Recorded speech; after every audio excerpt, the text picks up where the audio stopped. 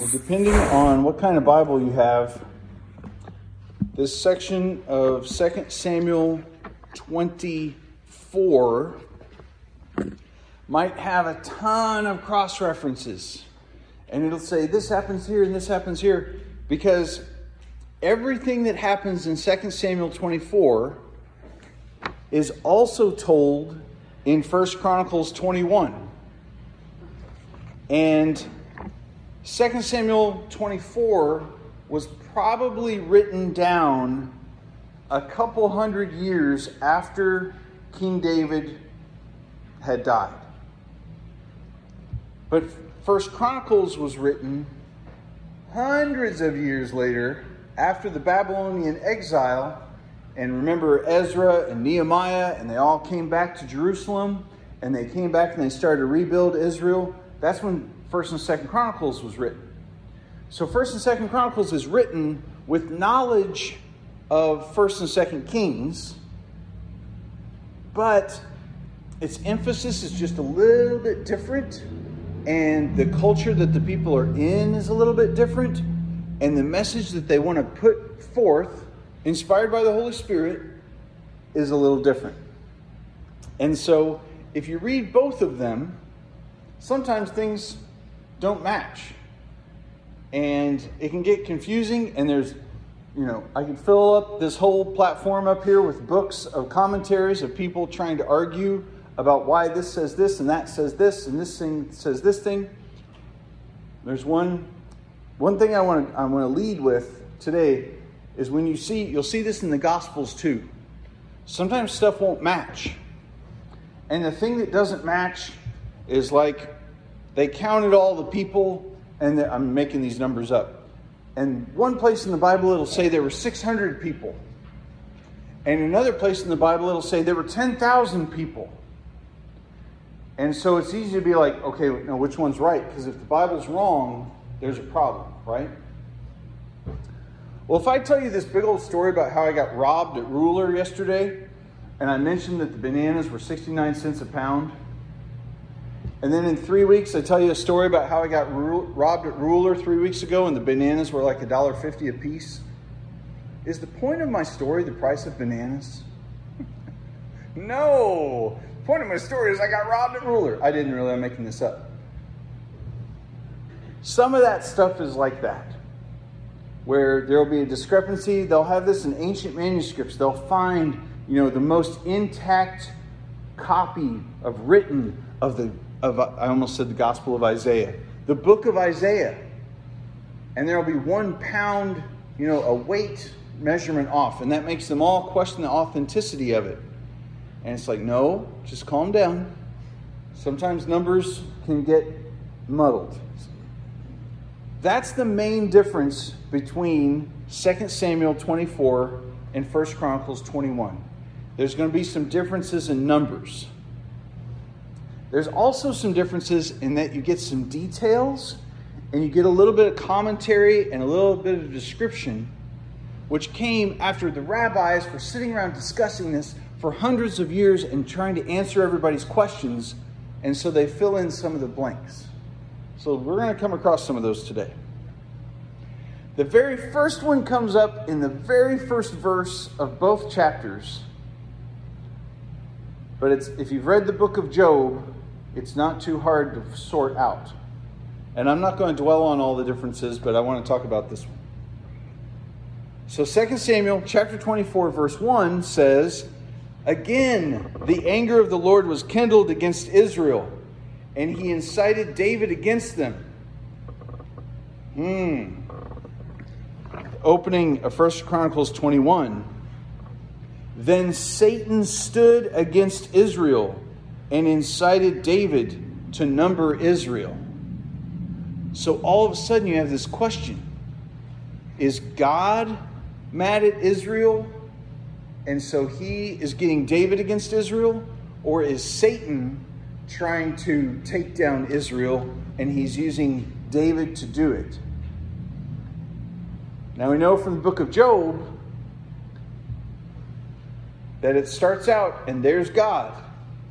And the angels and the devil all come and they're all presenting things to God. And God talks to the devil, and the devil's like, I'm just, out going around doing stuff. And God says, have you considered my servant Job? The whole book of Job, the great point of it, is you get no explanation of why in the world bad things happen. And you can even read it at the beginning and be like, what? God, shut up. Why are you introducing Job to the devil? Why are you introducing the devil to Job? Because Job never sees that part. Job never knows that part happens. And so here we have the same kind of thing, that something is happening celestially, and we don't get a good, clear explanation of why. We don't even get a good explanation of, is it instigated by the devil, or is the devil doing it with God's permission? And maybe God said to the devil, have you considered my King David? We don't get that. We don't know. So just like, did the bananas cost 50 cents or were the bananas $1.80?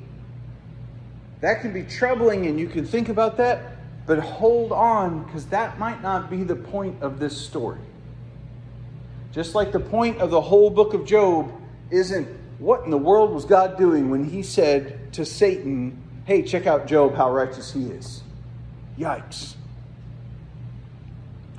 And so the event is, take a census. Number all of them. So the king said to Joab, and again, this isn't in the timeline of everything else we've talked about. This happened, this might have happened 10 or 15 years ago, according to the timeline of everything else we've been talking about. He says to Joab, the commander of the army, who was with him, go throughout all the tribes of Israel, from Dan to Beersheba, number the people, that I may know the number of the people. Joab said, may the Lord your God add to the people 100 times as many as there are, while the eyes of my lord the king still see it. But why do you want to do this? Joab is saying, King, I just hope you have the biggest army ever. And I hope you get to see how big your army is. But good grief, don't make me do this. This is not a good idea. Even Joab, who's like a bloodthirsty killer and like a revenge all the time, he can see that this is not a good thing that's about to happen. This is not good. The king's word prevailed against Joab and the commanders of the army. So Joab and the commanders of the army went out from the presence of the king to number the people of Israel. Okay, so let's just do some deduction here. If you want to know how many delicious food restaurants there are in Evansville, would you send like the dietitian from BeFit, who is like really trying to help everybody eat healthy and like watch their calories? Would you send them out to check out all the best restaurants in Evansville? I wouldn't. I would send somebody that I know that loves cheeseburgers. I would probably send somebody that had evidence of loving cheeseburgers. Not some gym personal trainer, right? When David sends out Joab, the head of the army, to count everybody, what's he going to have his eye on, and what's he going to be counting? Army men. He is counting to develop an army. David is not curious, how many people do I have? He's, how many fighters do I have?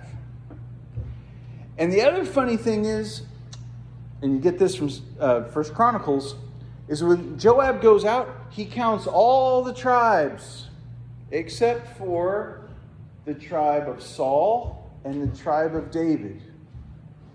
He only counts the tribes that might have another king that might want to be king. We know nobody from the house of Saul is ever going to be king, because David's pretty much squashed that. We know that nobody from the tribe of Judah is going to be king, because that's King David and it would be one of his kids, so they're all safe. But what about all these other tribes? We better make sure we know how big their armies are. Gosh. The other thing that the rabbis used to argue about is at the opening it says, The anger of the Lord was kindled against Israel. In 1 Chronicles, Satan stood against Israel and incited David, that somehow this might have been something David did that was a sin that required some judgment, required some punishment, how are we going to make David repent from this? And you know how Paul in 1 Corinthians, he says, this guy is sinning, turn him over to Satan so that he can be restored. Turn him over. He says, put this guy out of the fellowship. He's doing all this wrong stuff. You just let him run amok on his own, because that's going to bring him back to repentance. That's going to bring him back to follow Jesus. And so there's also this theory that David did something. And so this is okay, David, we're just going to turn you over to Satan, and we're going to give you a chance to repent, give you a chance to turn back. So David tries to make up for this by taking a census. How often do we do this? We get into trouble, we feel down, you might be moody, and you're like, well, I'm just going to solve it myself. And what do? You do something else stupid to solve the first problem that you got yourself into. And here's David just snowballing. So I'm going to take a census, because then when I know how many people I have in my kingdom, that'll make me happy. Then I'll be glad when I know how big my army is. So they give this big description of all the people they counted everywhere they go. And they come back, verse 8. When they'd gone through all the land, they came to Jerusalem at the end of 9 months and 20 days. It took that long to go count all of these people all over. Joab gives the sum. He says there's 800,000 valiant men who drew the sword, and the men of Judah were 500,000. I said Judah. So that's not the tribe, but the region, right? Notice how the count is. It's not here's what the census is, here's how many people there are, here's how many women, here's how many children. It's here's how many sword slingers you've got. And then something happens, and David is struck. Oh. I almost wonder if he heard that number, and that number is just so ridiculously huge. Remember, David was defeating Saul when he was starving, hiding in a cave with 400 guys that had debt and were murderers, right? It gives this weird description of all of his men. He had 400 men, and he was defeating King Saul. Now he has 1.3 million fighting men. And you almost wonder if whatever he was afraid of, whatever he was trying to make up for, whatever thing he was trying to, I'm just going to figure out how big my army is. When he heard he had 1.3 million, if it was just like, oh my gosh, why was I worried, right? Why didn't I trust in the Lord? Why was I scared of how big my army was when I have 1.3 million valiant men? David's heart struck him after he had numbered the people. And David said to the Lord, I have sinned greatly in what I have done. But now, O Lord, please take away the iniquity of your servant, for I have done very foolishly. So it's more going on than just, I want to know how many people there are. Right? It's not just a census. There's something that went on in David's heart, that he wanted this census to make up for something that he was lacking, that only the Lord could provide. Or he made this census because he had a plan in his heart to do something that the Lord did not want him to do. Gosh. So he is repenting. He says, I have done foolishly. This is very genuine. This is the real deal. He is really... He is realizing the weight of all of this stuff that he has done. When David arose in the morning, the word of the Lord came to the prophet Gad, David's seer, and said, Go and say to David, thus says the Lord, 3 things I offer you. Choose one of them, and I will do this to you. So Gad came to David and told him and said, Do you want 3 years of famine to come upon the land? Do you want to flee for 3 months before your enemies while your foes are chasing you and chasing you down? Or do you want 3 days of pestilence in the land? 3 days of a plague. Now consider and decide what answer I shall return to him who sent me. This prophet says that. Wow. David said to Gad, I am in great distress. Let us fall into the hand of the Lord, for his mercy is great, but let me not fall into the hands of men. A famine for 3 years David already had because the Gibeonites, remember that? We talked about that a couple weeks ago. There was some family of Saul, and Saul tried to wipe out all the Gibeonites, but they made a vow that they wouldn't. And so they finally went and got the 7 remaining kids, descendants of Saul, and they hung them all up on the wall, and they all died, and it was all gruesome. And the drought, the famine stopped, but it was 3 years of famine and drought. So David's been through that. 3 months of being on the run and fleeing. We had that from Absalom. Was probably not 3 months long, but it was definitely being on the run and fleeing. And the whole early phase of David's life was being on the run and fleeing and having his foes against him. And so the thing that he picks is 3 days of pestilence. I am in great distress. Let us fall into the hand of the Lord, for his mercy is great. But let me not fall into the hand of men. See, what David knows from the history of God is that when God inflicts, he also shows mercy. If God's going to turn him over to nature and a famine, nature's not going to have mercy. Nature doesn't have mercy. It's just a scientific, biological thing that happens. God can affect it, but it's not going to show mercy. God can turn David over to one of his enemies, the Philistines or somebody, and those people are not going to show mercy. And they are just going to drive. But pestilence from God, you ready for this? Almost every place that God pours out a plague or a pestilence, most of them happen in the book of Numbers and Deuteronomy. And every time except once, it stops early because of God's mercy. So David knows if God says he's going to give me 3 days of plague and pestilence, every other time God brought plague and pestilence for a certain amount of time, God showed mercy and cut that time short and didn't give it to the full. Isn't that wild?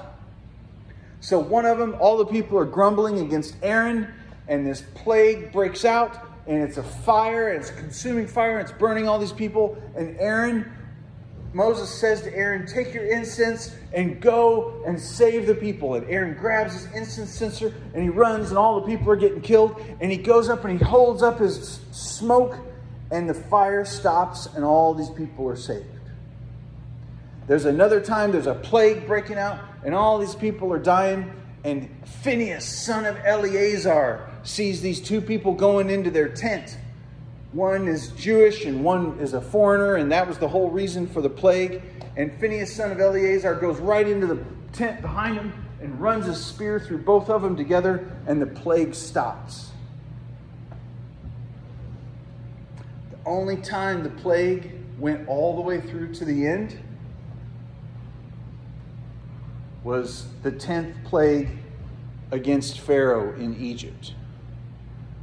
And it went all the way to the end until the firstborn of every livestock, every family, everybody in Egypt that didn't have the blood over their doorway, everybody died. Whoa. So the Lord sent a pestilence on Israel from the morning until the appointed time. And there died of the people from Dan to Beersheba 70,000 men. Guess what? The word that's in here of who died it was only the fighting men that David was counting. So again, the census wasn't about how many people do we have so we can give them all cake on my birthday. The census was how big is my army? And so God's judgment came and said, David, your army isn't where your salvation is. So we're going to take away some of it. Gosh. So this pestilence is going. The other thing the rabbis talk about, which is really kind of cool. So if David would have picked a famine, it would have affected everybody, but probably not him. You think the king has some storage space for food? You think the king is going to probably be okay during a famine? Yeah, probably so. And if he's got this army of 1.3 million soldiers and there's a fight with his enemies for 3 months, you think the king's going to probably be okay during that? If you got 1.3 million fighting men to protect you, he'll probably be okay during that. But a pestilence is equal opportunity. Everyone is susceptible to it. Everyone is victim to it.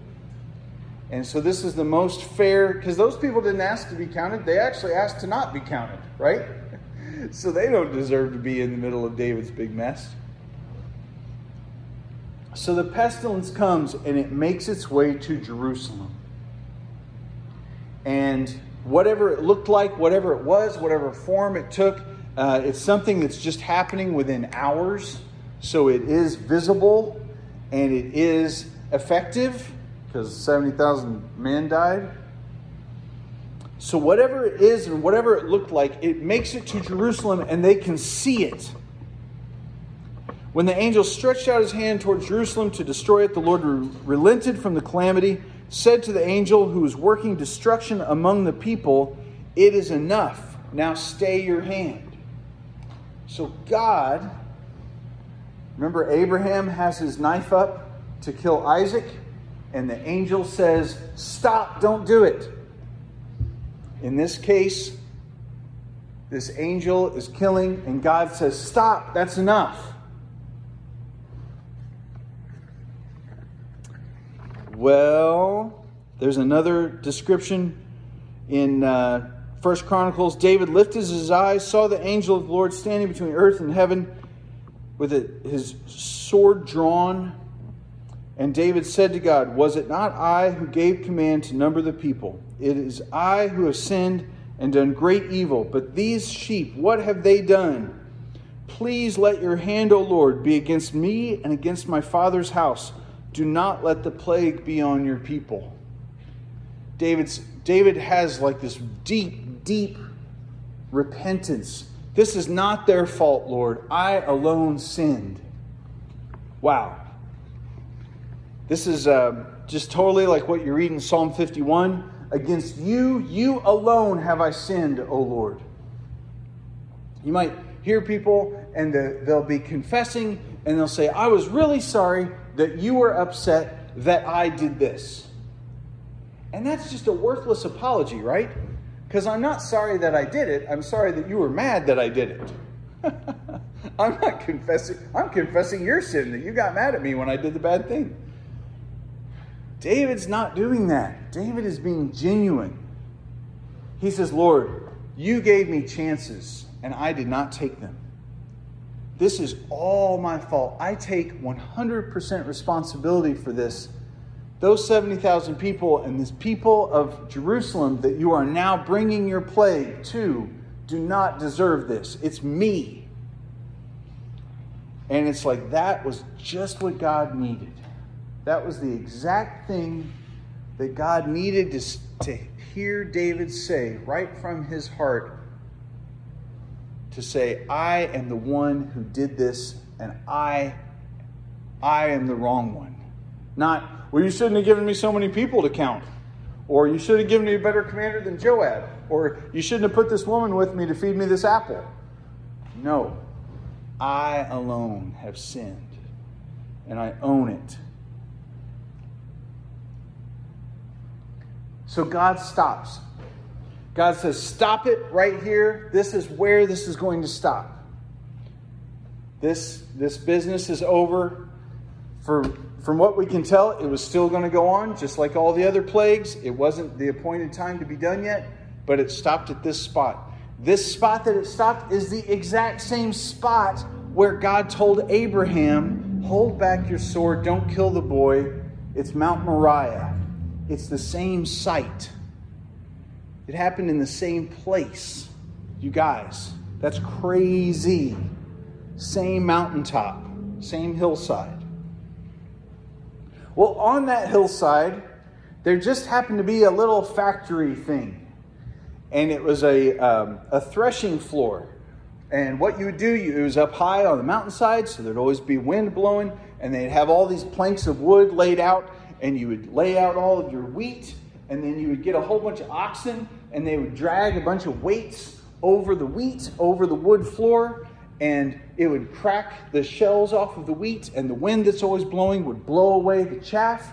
And you would just have wheat there. And there would be loose boards, so all the wheat would fall through the boards down underneath into this big old section where you could harvest it all out. And it's kind of like a factory, right? It's just this big flat area, and everybody would bring their wheat up there to do that, and the wind would blow the chaff away. So one time, me and my wife, we went to West Baden, French Lick, all that cool stuff, and see the wells and see the train and all that business. We didn't go to the casino. And outside the casino, they have all these shops where you could buy like a $700 top hat or like a $900 scarf. Like, what? I don't even want to be in here. Like, I don't even want the oil of my fingers to be on this and drop the price down $150. Like, what in the world? So all of that, oh my gosh, we're going to have a little commentary here. It's just this big commentary on, it's a big worship temple of money, right? On your way in, you see all these expensive, lovely, wonderful, nice things. Oh, I sure hope I can win enough money to get that at the casino. You go into the casino, you give them all of your money. I won all that money. Now I can come out and buy the $900 hat, and I can show everybody what a rich man I am. It's sort of a whole shrine of gaining wealth, right? Well, back then, a place like a threshing floor was a sign of the gods. Okay, hold on, wait, what? Yes. The gods are being kind to us, and they're providing for us. And they're providing for us all of this wheat. So it wouldn't just be a wheat threshing area. It would be a site of giving thanksgiving to the God of the harvest, who has provided for us and given us everything we need. So that area, just like the casino and all the rich stores around it, sort of become a shrine of this whole message. A threshing floor would also kind of take on a religious air, and you would have statues around there worshiping the God of the harvest that provided all these things. But there's a problem. It belongs to Araunah the Jebusite. And the Jebusites did not worship Yahweh. The Jebusites were just another pagan group that lived up there on Jerusalem, on the mount. And remember when David was going to come fight it, and they said, we'll see if all the blind and lame can fight all them out. Those were the Jebusites. And they didn't defeat all of them, and a lot of the Jebusites lived in harmony, and they had a whole big old section of town that they lived in, and they continued their pagan practices, and they owned the threshing floor. And so when this big old plague, whatever it looked like, you guys, oh my gosh, comes, and God says, stop it right now. I've heard David, stop this plague. It stops right there, smack dab in the middle of the threshing floor of Araunah the Jebusite. And David says, I want to go to that spot and make an offering. And so David goes there. I'm making this go real fast now.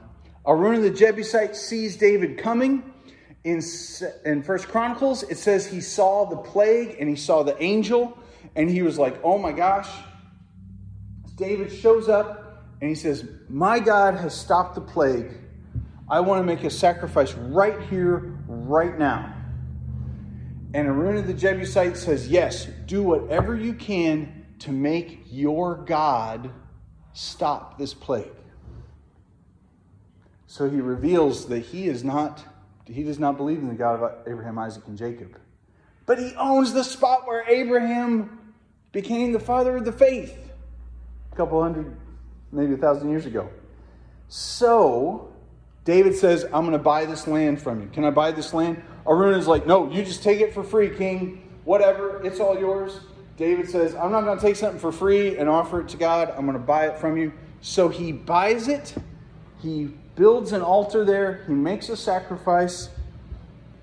And then we find out why in the world this is even in the Bible. And why is this stuck at the end of 2 Samuel? What does this have to do with anything? This is just some crazy wild exploit. All this, let's skip down to verse 23. All this, O king, Araunah gives to the king. And Araunah said to the king, may the Lord your God accept you. But the king said to Araunah, I'll buy it all from you for a price. I won't offer burnt offerings to the Lord my God. They cost me nothing. Verse 25, David built there an altar to the Lord, offered burnt offerings and peace offerings, and the Lord responded, and the plague was stopped. And you think that is awesome. And then you go reading through your Bible, and everything's cool, and everything's awesome. And you read through all of 1 Chronicles, and you think, boy, this sounds a whole lot like 2 Samuel. You get into 2 Chronicles, and you're reading along, and you get to 2 Chronicles, chapter 3, verse 1, and it says, Solomon began to build the house of the Lord in Jerusalem on Mount Moriah, where the Lord had appeared to David his father at the place that David had appointed on the threshing floor of Araunah the Jebusite. That place where God's wrath was being poured out because David had sinned and it stopped would become the temple. The Holy of Holies, where people of all nations would come to worship God. The place where Jesus would stand and say, this is to be a house of prayer for all nations, but you've made it a den of robbers. That spot, that threshing floor, is where Jesus would teach day in and day out, where all of his, a ton of his teachings, whenever it talks about Jesus teaches in the temple, I want you to think this was where God's plague was stopped. From whatever David's sin was, it stopped right there. And now even today, the Temple Mount and the Dome of the Rock and all of that is built on this very same spot. So,